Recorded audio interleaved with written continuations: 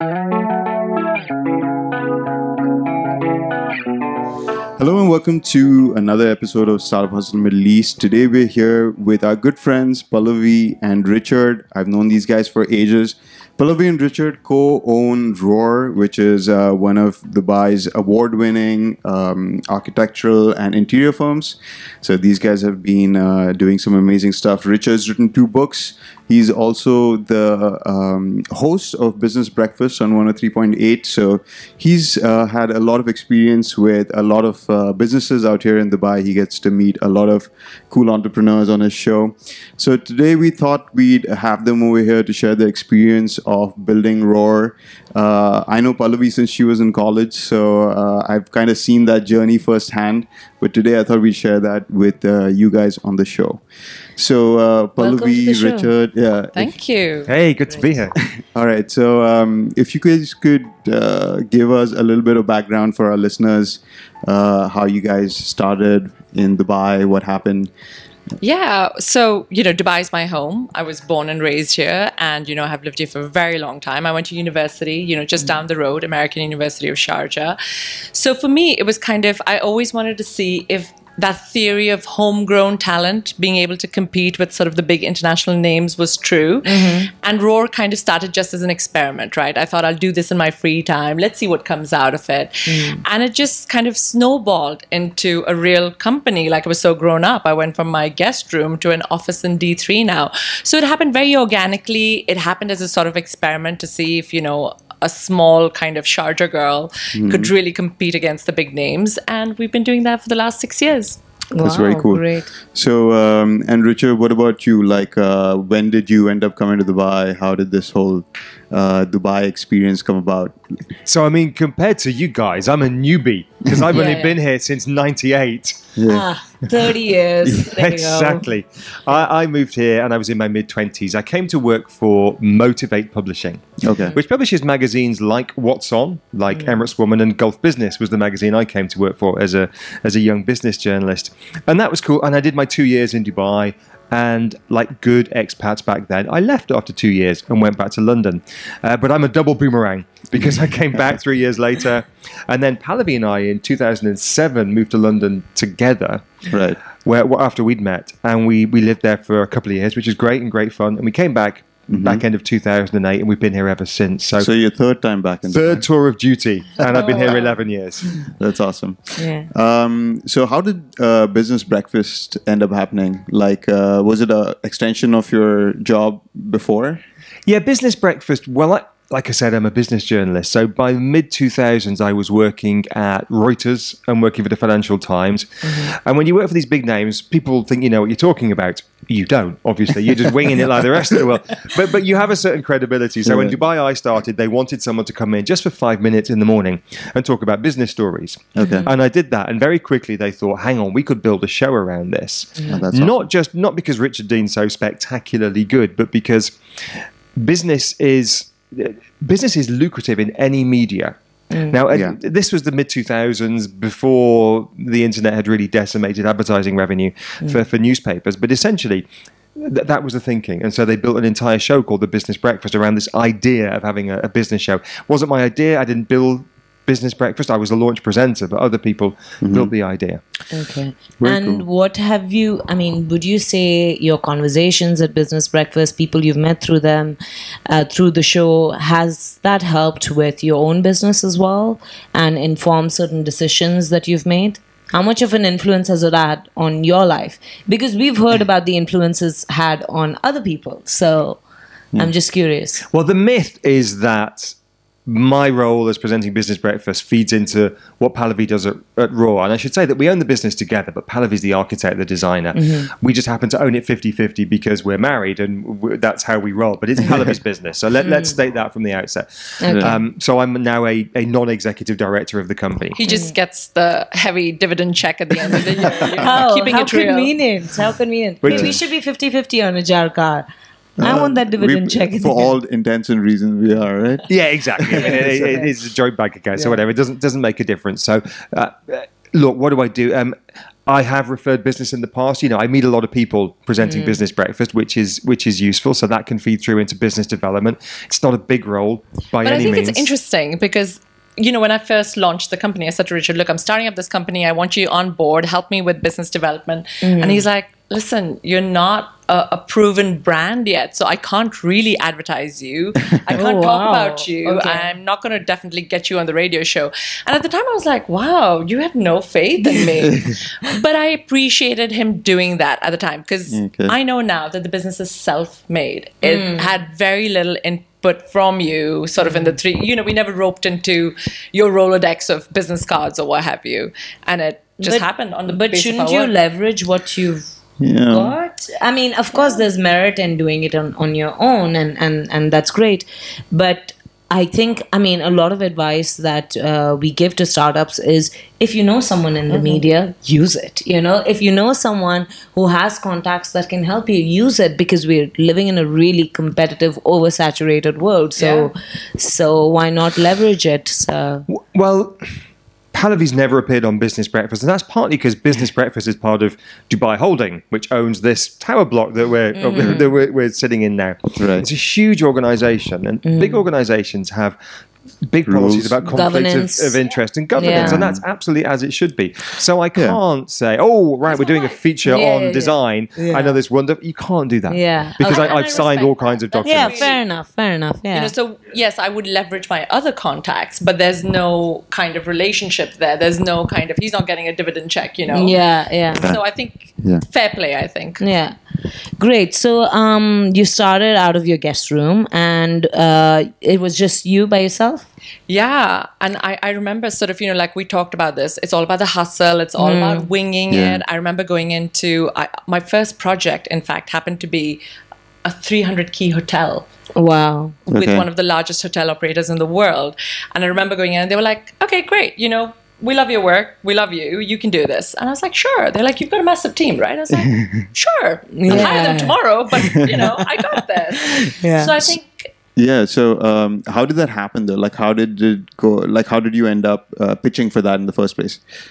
I was working for a very large architectural company here, Gadge, Godwin Austin Johnson, and my specialty was hospitality design. Okay. And how did it come about? That's a really good question. It was my professor from university Okay. who had moved on and become the head of development at Wow. a Kuwaiti investment firm. Okay. And how serendipitous. I mean, you'd never expect your professor. But then, because I also teach at the American University of Sharjah, Okay. it's amazing how much work I also get from my students. So Really? there's something to be said.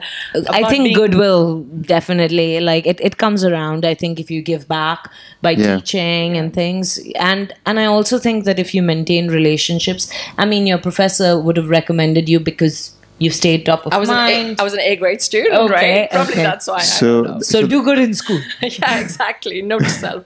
so that's something I wanted to touch on. Both of you guys have taught before, like teach in university and things like that. First of all, I know that it's fulfilling to teach, but do you think it really helps you establish yourself as a thought leader in your industry? Is that one of the reasons you do it, or is it just... Well, I'll tell you what, it was one of the most surprising things I've ever done. I taught journalism for 2 years at Middlesex University in Dubai to 18-year-olds, so first year undergraduate level. And this was about 7-8 years ago. And I thought, I've been in this business for about 20 years now, working for some of the world's elite media organizations, Reuters, Economist, been through all the training programs. I know so much, they know nothing. This is going to be a doddle. And it is one of the hardest things I've ever done. A class of 50 or 60, preparing the lectures every week. Because it's one thing knowing how to do something, and you're the same, you with advertising, Mamta, and you with all things technology that you're related to. But to reduce it to first principles and teach it is very, very difficult. You've got to really think and deconstruct that subject and then rebuild it from the bottom up. So that was really, really hard, let alone marking 50 essays every week. So it was really, really hard. But what it does is it forces you, like I said, to understand your field, whatever that field is, from first principles. Because to teach something, you have to. Whether it's how to build a car engine, you've got to really understand it to teach it. And that was useful. And that practice was useful in writing the book I've just written, Crowd Pleaser, the 100 greatest public speaking tips of all time, from Socrates to Steve Jobs. Amazing. By understanding communication from first principles really helps, even though it's a very popular book with lots of cartoons, to be able to write a pop book about a subject with snappy 500-word summaries. You've actually got to really understand it. And I was doing my master's degree simultaneously, which gives you that depth of understanding. So yes, really, really useful. And your story with design is similar. Yeah, I think it's really interesting. So I went back to academia just because I love it. Like it's a huge part of my personality. And I thought this is going to be great. You know, I do this every single day. I studied at this university. How hard could it be? But it's interesting because design is such an intuitive process for me. And I'm sure you understand this. But as Richard said, breaking it down to the first principles, helping somebody else find their design voice and giving them the basics, you know, to kind of train themselves through it. So, but I still love it. You know, I can't do it full time anymore just because the practice is taking up so much of my time along with our 2 young children. So I go back and I teach maybe once a semester, and I do it at different universities, like either in Dubai or Sharjah. But I love that connection. It's also a great kind of space to find fresh blood, you know? Talent. Yeah, definitely. Have you recruited a lot from the universities that you've taught at? Yeah, 100%. Like, our studio is an all-girls studio. And a lot of my students have come through, done 2 years, done a year, moved on to their masters, or moved on to bigger practices from our firm. That's very cool. amazing. Yeah. Yeah, so recently, what happened is one of my, her cousin's friends, we were out for dinner. And she's an architect, by the way. I think she's just a graduate. And like something happened. I was looking at my phone. She's like, "Oh, do you know Pallavi?" I was like, "Yeah." She's like, "Oh my God, you know Pallavi?" like from PDI. I was like, "Yeah." So by the way, her company's name was PDI before, Pallavi Dean Interiors. Pallavi Dean Interiors. And you changed it recently. So what's the story behind that? That's a really good question. I think so. It was Pallavi Dean Interiors because, like I said, I started the business thinking I'm just going to freelance. You know, do one hotel in my spare time. How hard could this be? But then we started becoming like a magnet for really top talent, and I just thought it was a bit narcissist and a bit self-obsessed to have my name on the door. And that was one side of it. I wanted to celebrate all the other talent in the studio, and that's why Roar came about. You know, Richard came up with the name, and it has a I very really like the name. Yeah, it's a cool. very good name. Yeah. it's got like a very it. fierce feline energy to it, so it kind of suits us really well. That was one reason. But also, you know, what I found is when it was my name on the door, I had to be at every single meeting, and that's still the case, I think, but I'm trying to wean the company of it being all about me. It's about the other designers in the studio. Yeah. So it's in the interest of scaling, basically. 100%. Yeah.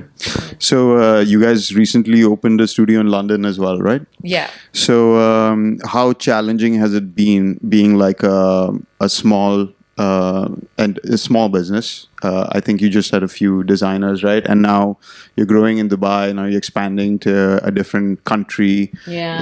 I saw on the website that you've worked with in 8 markets or something. 8 different countries. 8 different countries. So I can imagine that, I mean, 6 years old, 6 years is not that long. So it's been quite a journey. So what were the challenges in opening up new markets? And Yeah, I mean, that's an interesting question. Like, look, it's funny because in my first year of operation, we had a project in Tunisia, we had a project in Oman. Second year of operation, we had Uganda, we had Tanzania. So it was never on the agenda to be this big international portfolio practice. It happened organically. It just happened. Okay. And to go back to how did it happen? And it always comes back to kind of, we do a lot of kind of thought papers. We speak at a lot of conferences. And that's how it happened. You know, so people talk about, oh, we saw you there. We really liked what she was saying. Show us your portfolio. Yeah. So I'd never discount participating in these events and these conferences and giving back. I mean, we started it as a way of kind of just giving back and just doing some research that interested us. But again, it kind of grew from there. Okay. So setting up in London, again, we had 2 projects there, 2 very high-end residential luxury homes. And it was really hard to service it remotely. And we thought, listen, one of my old colleagues who'd been with Roar since its inception moved back to the UK. And I was like, oh, this is perfect. Yeah. Why don't you run Roar London? Yeah. And so again, it's, you know, it just It's happened organically. Okay. Very cool.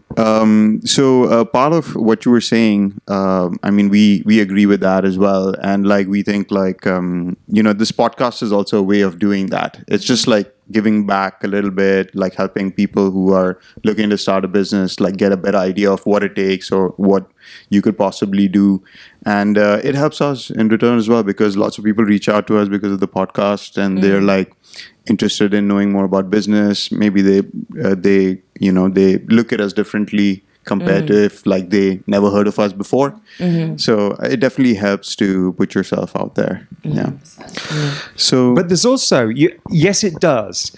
But maybe now's a good time to talk about tall poppy syndrome. what is that? Tall poppy syndrome is this idea, we didn't invent it, that the tallest poppy in the field will often have its head chopped off because everyone can see it and it's there to be shot at. Okay. And the fact that you're now very high profile, 20-odd thousand followers on Instagram, in a lot of mainstream media, is overwhelmingly a good thing, because you got to market your business, you got to be out there, and that's fine. But it does create some resentment, and it can backfire, can't it? I mean, for example, I don't know what the Delavi slum video, Oh my God, had a bit of lot backlash on. haters. It's, I saw that. Yeah. and it's so interesting, right? So just going back to kind of what you said, when you put yourself out there, yes, like your cousin loves our work, loves that. But I get a lot of comments like, oh my God, you're overexposed. Every time I open a magazine, it's like spam. And people actually come up and tell me this stuff. And I'm like, hang on, guys, I'm like kind of a sensitive person. Can you tone it down a bit? Yeah. But what they don't realize is I'm a small business. It's called PR and marketing, Yes. not narcissist. I'm not going on my Instagram account and saying, oh, look at my new shoes, look at my new watch. People do that. Yeah, you're talking about your business. Yeah. I'm not a vlogger. I'm talking Yeah. about my work, my business. But Hey, not just nothing your wrong work. with vloggers. Nothing. Absolutely. I mean, since a vlogger. Exactly. Yeah. But yeah, Some of my best friends are no. No, but the thing is, like, I started vlogging to promote my business. I thought, like, how can I quickly reach a large audience of people who are like looking to visit Dubai, create content around 100%. people who are looking to visit Dubai. But So you're we started creating creating, content. so we started You're creating providing content value, not about like posting best pictures places to of visit in Dubai, Yeah. like how much does it cost to live in Dubai, like all those things targeted towards my target audience, and it worked. Like, people started. Like, we increased our website reach organically without even ranking on search, just because of the content out there, because it takes time to rank on search. It takes Yeah. ages.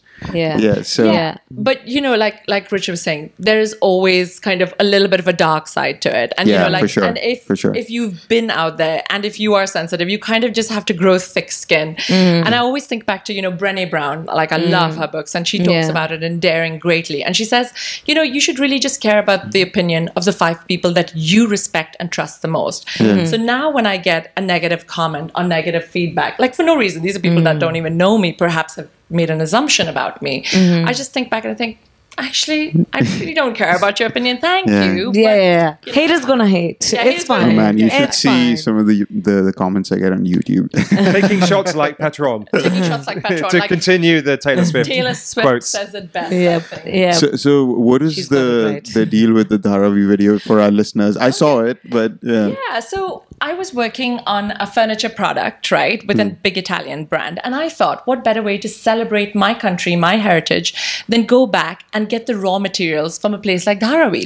It has such negative connotations, but there's a plastic industry in Dharavi that recycles all the waste from Mumbai. Wow. And I thought, what a better way to start. So Yeah. I did just a research video, right? I went there, I looked at the leather manufacturing in Dharavi, I looked at the plastic waste recycling centers, and I just put a video out saying, I thought it was a cool video, by the way. It Yeah. was like the first time I've seen you do like a vlog style video. Yeah. So maybe it was something unexpected for your audience. maybe, Yeah. but it was But so what was the funny. feedback? So the feedback was, how can you wear that dress and those sunglasses and walk around Dharavi? What do you know? And I'm like, actually, I'm 100% Maharashtrian. So I actually spoke to them in Marathi. They're like, they don't even understand the language you're speaking in.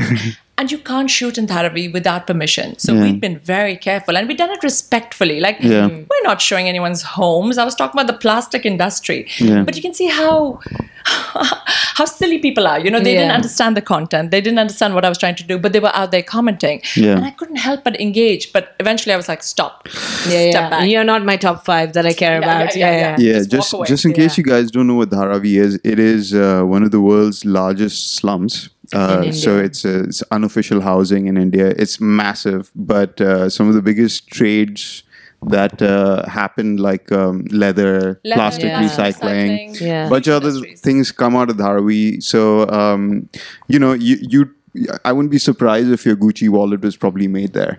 You know, like so. Dharavi's got his own leather brand, and we have to celebrate things like that, and raise awareness about it. I mean, I think that people just take things out of context and have an opinion. Everyone has an opinion these days. You were there literally sourcing materials for some of the world's greatest furniture manufacturers in Italy. You know, you do a lot of work with Italian designers. And you're promoting these people, promoting these businesses, winning them contracts to supply factories in India.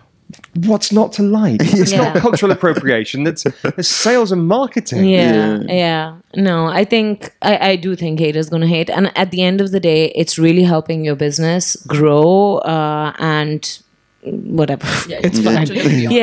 You do, because I think, like I was saying earlier as well, you utilize all the resources that you have on hand. So whether it's media, whether it's your marketing skills, whether you're a great speaker, so you're speaking at events, I think it's really important to do that. I think you should definitely leverage whatever is positive for you. If you're a bad public speaker, don't do it. But if you're a bad public speaker, she was a terrible public speaker 5 years ago. That saved me. I was just going to do a plug for it. If you're a bad public speaker, get crowd pleaser. Yeah, exactly.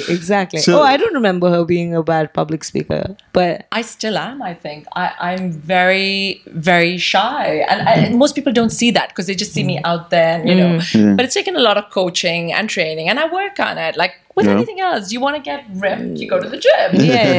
You want to be a good public speaker, you do lots of it. So, you practice. So speaking of crowd pleaser, that's your new book that's just come out a few months ago, right? 6 months or so? Yeah, it came out in March at the Litfest, Emirates Litfest, which was beginning of March.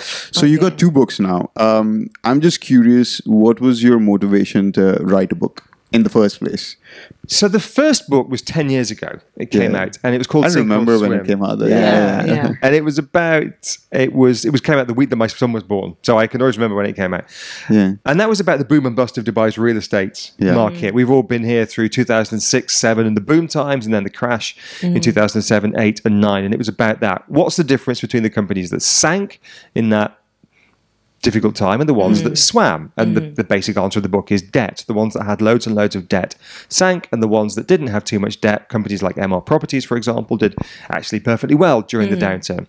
So that was an important book as a business journalist to write. There was just a question that I wanted the answer to. Why are some companies blowing up and others okay? Yeah. The Crowd Pleaser book was slightly different, and I kind of started writing that by accident. It's a public speaking manual. And to give you the potted version, about 5 or 6 years ago, I was doing a lot of coaching and training in public speaking to various companies around, mainly Dubai, but the Gulf as well. Had designed the website and the business card. Do you not recall? I did! Oh my God. For Talk Media. Back we go. Talk Media. Yes. Oh Talk my Media, God. yeah. Right. You did, 10 or 12 years ago. Yes. Yeah. That was a long time ago. Before Squarespace and things like that, where you Yep, do it exactly. for $20. You needed a cool designer like you. Yeah. So I was doing a lot of public speaking training.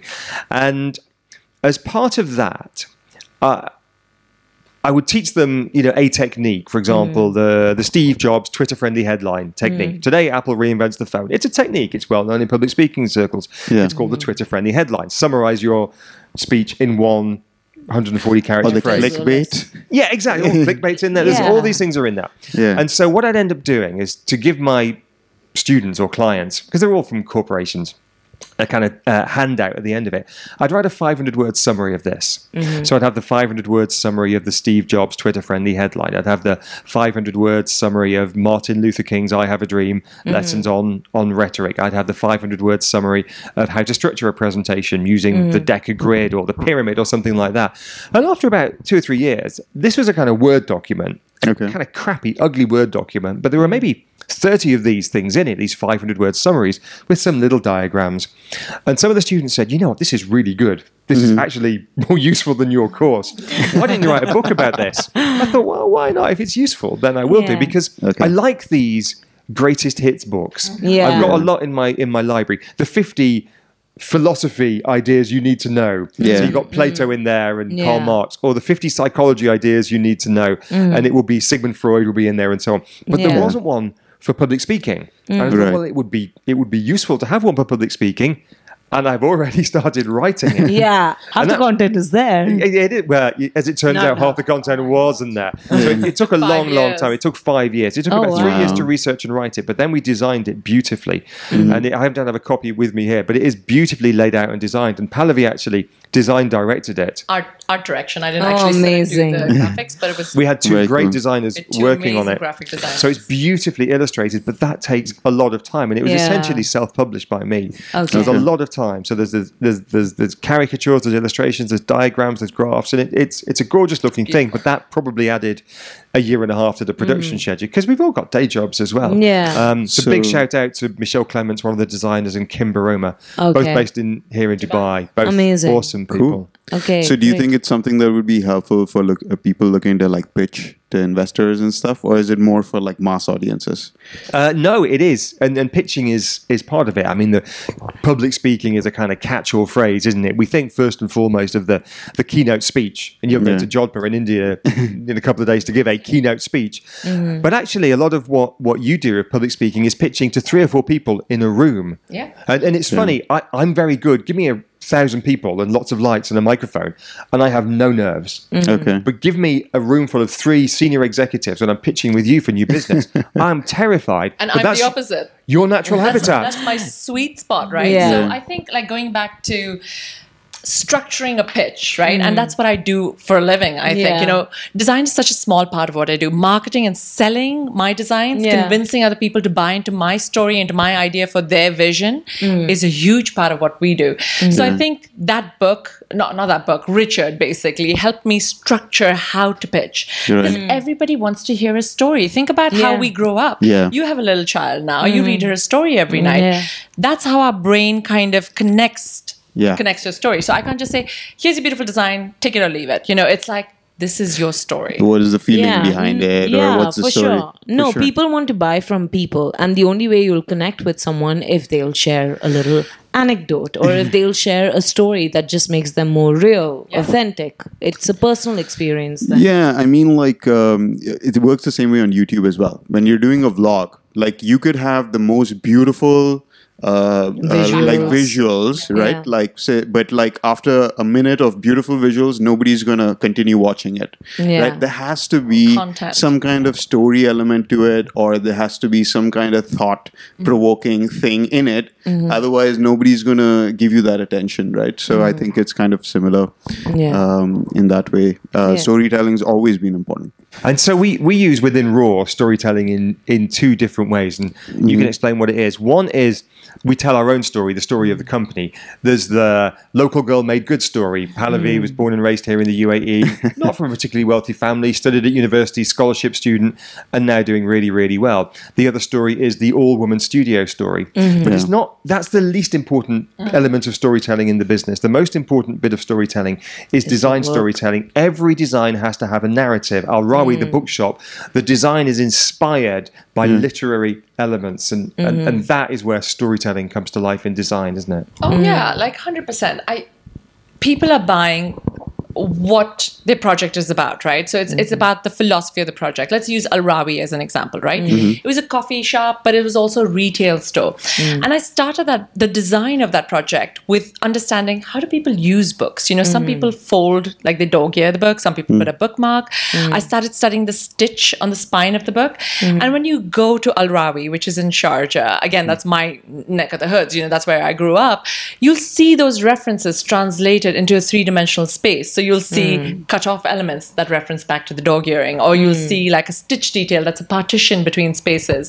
So I think, we try and translate that feeling or that essence of a space three-dimensionally. That's awesome. Just Yeah, very to interesting. clarify, Al Rawi means the one who tells a story in Arabic. It's the Arabic word for storyteller. Okay. And Sharjah has been the literary hub of the GCC really for 30 years or so. Yeah. His Highness the Ruler of Sharjah is a writer. He's a literary man. Sharjah Book Fair. It's something that I went to as a child. It's 30 years old, and they Yeah. wanted to create this cafe that wasn't just a cafe, that was going to be a hub for literary events. I've been to book launches there. Is it a government space? No, It's a private just space. It's private. private owned, Yeah. It's Shuruk. Okay. And you've won some awards for it. We as did, well. and it's up for an international award, like in a Oh, month, amazing. in a couple of weeks' time. The Amazing. London Restaurant and Bar Design Awards, and Shababik, another restaurant we've designed, won the BBC award. So it's really interesting that these are like little spaces Yeah. in the cultural capital, I think, of the UAE, which is Sharjah, that are making big waves internationally. Like Wallpaper magazine has featured them, Interior Design magazine in America has featured these spaces. Very It's cool. amazing, yeah. So it's quite a nice pat on the back. Yeah. Yeah. So I wanted to check with you about this. Like, so you guys have won tons of awards, or at least it seems like from your social media.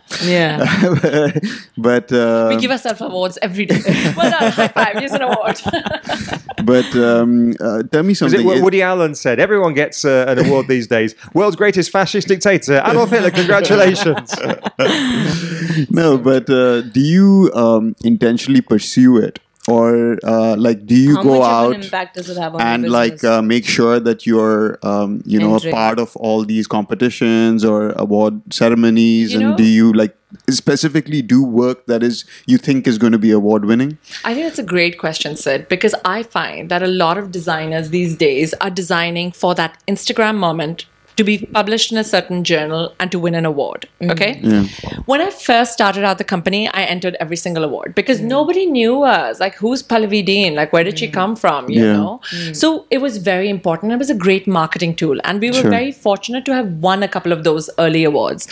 And back then, I think I was looking for some kind of, Validation. Validation, external yeah. validation. But now that we've matured as a company and, we're 6 years into it, now we've picked up the international awards. We've been published internationally. We've won some local awards. And as Richard says, everybody's winning awards these days. Yeah. I haven't seen a single firm that doesn't call itself award-winning firm. So I've actually intentionally taken that off some of our marketing and media because I just Okay. it's becoming a little bit oversaturated, that award-winning space. Sure. Now, I think what we're focusing on, our design process is evidence-based. It's research-based. We have an in-house psychologist that we collaborate with. Okay. So, we've done that, been there, and I think it's very cyclical. We all have to go through that journey. But I feel in many ways we're over it. I mean, don't get me wrong. I love a good awards ceremony, I love dressing up for it, going up So on you're not stage. dissing any award No, please keep them committees, right? coming. but I think that there's an interesting point to your question. It's, do we create our designs? Do you design something to be an award-winning design? No. You Yeah. design an experience for the people who are going to use the space, the family in a home, the Yeah. students in a school, the customers in a restaurant, the workers in an office. You don't design to win awards, but entering awards is a time-consuming business, and we spend Yes. a lot of time and energy. It We does do. not happen, and you lose. I mean, what's the success rate? I don't know, 1 in 1 in 8, 5, I think. something, 1 in 6 or something. I mean, like you that. don't win everything. Like, people Yeah, don't see sure. the ones we don't win. Yeah. But it's really interesting because, like, our clients range But you do put sorry to cut you off, but you do put time and energy 100%. into It's a business. I wouldn't say development promoting tactic, yourself, no? but what do you call it? marketing our work. Yeah. Yeah, marketing yourself to the award committee so I mean, that these submissions are time consuming. Yeah. But the proper awards, okay, there are some that are just Mickey Mouse and you pay a couple of $1,000s and you win. And an you award. win. But the ones that matter, Yeah. and some of the local ones matter and they have impartial judging. The ones that matter, they want to see all the photographs, but not just the photographs. They want what's the story? What was the brief? how problem did were you you get solving? a return on investment for your client? So there's so much more to design than Yeah. just a pretty picture. Yeah. And I think we need to kind of steer clear of that. Like I said, I hate design just for design's sake. I sometimes see people who put up this beautiful minimal image and they're all celebrating minimalism now. Name one person who'd like to be in that space. Minimalism is trending right now. Oh, though. yeah. Listen, I listen to the Minimalist podcast as well, so that's how far it's gone. Yeah. Yeah. Which is wonderful, right? Yeah. But is it Livable. yeah, no, is it no, livable? definitely function over form for me. 100%. Like I was telling someone the other day, like I love the Mini. For the longest time, it was in my dream car list, and then I sat inside a Mini. Of course, this was a little while ago, and the speedometer was in the middle of the Yeah. car, and I was like, no. No, this does not make sense to me. It looks beautiful on the outside, not working for me on the I inside. actually love the Mini. You nearly bought one a I couple of nearly weeks bought ago. one a couple of weeks ago just because it was so cute. No, so they don't changed do the that speedometer. anymore. They don't do that anymore. Yeah. But that was the best way that I could explain that. Yes, as It much was, as I love how things look, Yeah. and I loved that it was a quirky brand, and I wanted to kind of be a part of that brand Yes. story as well. Still, I was like, this is not going to be fun to drive. Mamta, it's like Sophia Webster's shoes. Yeah. I have 2 pairs. Yeah. I love them. I never wear them. Yeah, you wear them for what ceremonies? Just for the photo shoot, but For the photo shoot. because the bit, what ceremonies go on for all night, right? So I'll be in my flip flops by Yeah, then. the flats are hiding under the table. I want to finish off with a question because normally I'm the one asking the questions. Right. Maybe I don't know how much your listeners know about what you're doing in your entrepreneurial venture. Yeah. Can you give me and Pallavi, because we've been friends for decades, but we haven't caught up for quite a while. Okay. Can you give me the kind of 60 or 90 second version of your Happy to entrepreneurial? So Yes. Ajarkar is a car rental marketplace. So what we do is we tie up with small to medium-sized car rental companies, not the Hertz or the Avis, but the medium to small ones because they offer better rates and better selection of cars. So we have now we're like 100 car rental partners across Abu Dhabi, Dubai, and Sharjah. So you can go online, reserve your car from them, get it delivered. It's a convenience thing and it's a choice thing, and you get better prices. That's what Ajarkar is. Sounds awesome. Yep. Yeah. Yeah. So it's now been 3 years. And we've been doing almost? it for about 3 years. Yeah. Yeah. I'm not going to launch into a full-on business breakfast interview now, but we will at some stage. We will. Sure. Yeah, sure. hopefully. Yeah. It's been tough though. Talking about that, like, do you, being on the Business Breakfast show, you have access to a lot of businesses and things that are trending in business. Like, what do you think about the startup ecosystem in Dubai? Like, do you think it's on the way up, or do you think there's still a long way to go? Like, are you guys interviewing more startups now? Like, what's happening there? I think we maybe reached peak startup about a year and a half ago. Okay. When With the Kareem was doing Kareem- really, really well. Yeah. And there were a lot of really good startups. I mean, Kareem and Souq are the two that we think of as being the big successes. They had Yes. the big buyout by Amazon and Uber, respectively. But there are many, many others. I mean, I'm thinking of, I don't know, Zawiya back in the day. Yeah. More recently, things like Mum's World, things like Spree, the luxury closet. I mean, there are many. Angami's a really, really good one. Yeah. But our listeners are now a little bit tired of the plucky startup. And you Okay. mentioned the phrase entrepreneur. So yeah, if you've raised a few $1 million and you're bona fide and you've gone beyond just a business plan and some fools, friends and family startup capital, Yeah. then people are interested. Yeah, but if the you've app- shown some traction, Yes. not I have an idea, because everyone has an idea. What if somebody has a crazy cool product? Like, does that work or no? Honestly, not really. Yeah. To be honest, Okay. the wacky and the zany. So you guys only do success stories, basically. Essentially, because our audience is only really interested in success stories. I mean, are you going to interview people, some person who's got a good idea for a business? You're Sometimes not, we because do that. But your audience wants to listen to people who've been successful and Who've made. been in the arena. And Yeah. frankly, Their hands if you've made a dirty. few Yeah. $1 million and you've got to have a bit of a track. Why are you going to listen to a there podcast about success unless that person has got a track record of actual success? No, okay. So I wouldn't say they're unsuccessful. They're successful in some way. It doesn't necessarily have to be monetary. Like last episode we put out is this company called Brap, okay? And they're a social media for musicians, and musicians can collaborate over that app. So somebody can make a beat, and somebody else can make a guitar riff over it. Somebody else can rap over it. across the world, and they don't make any money. They're not monetized as yet, but they have like 10,000 people who have downloaded the app, and they're doing cool, some yeah. cool technology. Success story That's by any success, means. exactly. There is Yeah. some measurable, tangible success. Yeah. It's not just an idea. idea. It's not just Yeah, an yeah, idea. This be It's cool? very good execution. It looks like Instagram. It's very cool. I think the one thing that we both really strongly believe in, we really need to stop like this glorification of entrepreneurship. Yes. You Yeah. go to any book, you pick up a self-help book, or you go to any forum, believe in yourself, go for it, just do it.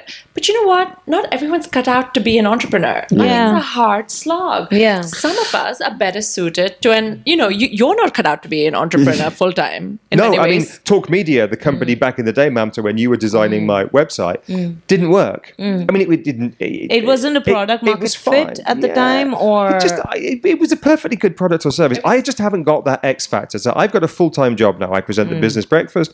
I'm an employee of Dubai Holding. I get a monthly salary, perks and benefits, all that kind of stuff. And I'm much better at that. Pallavi, on the other hand, has got that entrepreneurial thing going on, and you can do it. Yeah, And- I have and a you- reality distortion feel that I think most entrepreneurs need. But then it's great having to partner with someone like him who's so intelligent, because I'd say that's his superpower, it's not mine, who's so intelligent and who has such an in-depth research scientific process. So I think we balance each other. I'm like the doer, the executor, and he's like the strategist, the Book thinker. smarts and street The smarts. Book smarts and street smarts. Yeah, that's a I'm not good that combo to dumb have. either, Okay, I'm surprisingly, most of the people who we have on the show say that. Like, Yeah. not everybody's meant to be an entrepreneur. Nobody realizes how difficult it is to be an entrepreneur. I've For experienced that firsthand. Yeah.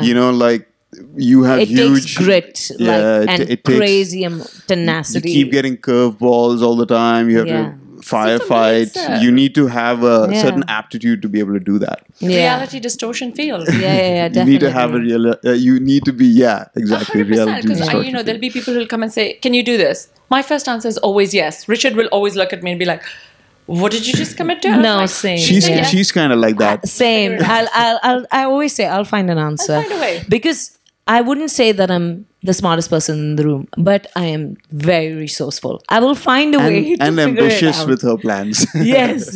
resourceful is so much more useful than More, smart. yeah, That was the definitely. Tony Robbins quote when Tony Robbins was here. Did you guys go to Tony Robbins? No, we No. I mean, he's a Understood. force of nature, self-help guru. He Yeah. says it's not about the resources that you have as an individual or a company; it's about the resourcefulness. For sure. I've always, like, whenever I've managed people as well, that's the advice I give them, because I've taken on roles before I was ready for them and taken on challenges before I knew anything about them, because I always said, I'll figure it out. I'll make some calls. I'll go to Google Yeah. and find a way, I must give Mamta that. She's very resourceful. Yeah. But I always say yes, and then I'm like, how do I do this? 5-month-old baby. Whoa. Yeah, 5-month-old baby, and I want to go to the gym, and I want to do the podcast. I don't want to do my business. Yeah. No sleep. That's the answer. Yeah, so I think we'll wind up there, and we usually ask everybody on the show, like, if they had any advice for anybody who's looking to get into this whole world of entrepreneurship. What would it be? Like, what is one or two pieces of advice that both of you could give? Like, I mean, mine would be: don't give up your day job okay, unless you really think that you've got the right stuff. Particularly if you've got dependents and people counting on you. Yeah. I've got a couple of kids. You've got kids as well. Yeah. And when I set up my business, it wasn't a particularly good or better idea. It made corporate videos. They were perfectly good, Yeah. but it wasn't a great product or service that was truly unique or different or better. I haven't got that grit, that tenacity, that bloody-minded, sales-driven mentality that you need as an entrepreneur. So I'm much better with a day job. And honestly, you can live a happy, fulfilled life and get paid well and all of the things that you would want. If you marry the right person. Yeah. so start with the side hustle, is it? Started as a side hustle till it's a proven concept. Yeah. Not necessarily. No, sometimes you have to go all in. Yeah. Sometimes you got to put it all on red. And I get that, but only put it all on red. If you're Before sure. you put it all on red, think about the consequences, think about yourself, think about the product and service. Yeah. I think for me, it's kind of like you have to be authentic. Okay. So you can't model yourself on somebody else's journey. So you can't be the next Steve Jobs and you can't be the next Ray Dalio, I don't know, or Warren Buffett, right? Yeah. It has to be what is authentic to you. And I remember, people always saying to me, my God, you're bossy. My God, you're like this. And I'm like, No, I'm assertive. I get things done. And I never molded myself because I was always the only woman in a construction site. You were always bossy and I was it's actually a wonderful skill. It's a talent. Yes. I get stuff done. Yeah. And I remember people telling me, I find it hard to do that. So yeah. No, Yeah. I hate this because I think that when women are being assertive, they're called bossy. bossy. But when men But are, I've never heard A man being someone I man find it being hard to called be bossy. overly call assertive leaders. with They the, call like leaders. employees and Yeah. stuff. Yeah. but my thing would be don't mold yourself to someone else's notion of what a woman on a construction site should be like. I wear a pink hard hat because sometimes I want to embrace the inner femininity, and sometimes I wear high heels as well, to a construction site. I don't always have to be a man in a man's world, pretend to be a man in a man's world, but I will always just be myself. So you have to be authentic. Okay, on that That's very awesome good. Yeah. piece of advice, I think we're going to wind up the show. We're going to leave links in the description to Roar. We'll also leave links to Richard's books. So if you guys want to buy it, is it available? Yeah, on Amazon.ae. Amazon.ae. Awesome. So anybody who wants to buy it can get it there. We'll definitely leave the link in the description as well as the social media handles and stuff if you guys want to reach out. This show is available on all the podcast platforms. So if you guys want to download it on Apple or Google, it's available everywhere. Please do leave us a review because that really helps us spread the word and get more people listening to the show. If you're watching this on YouTube, make sure you leave us a like and hit that subscribe button. Leave us a comment. We'll maybe pass on the comments to these guys and maybe Only if they'll they're nice. only if they're Leave, nice. leave us several comments after you watch the Dharavi video. Positive ones, guys. All right, guys. Thank you for listening. Keep Having a- Hey, thanks, guys. That was awesome. Cheers. yeah. All right. Keep on hustling.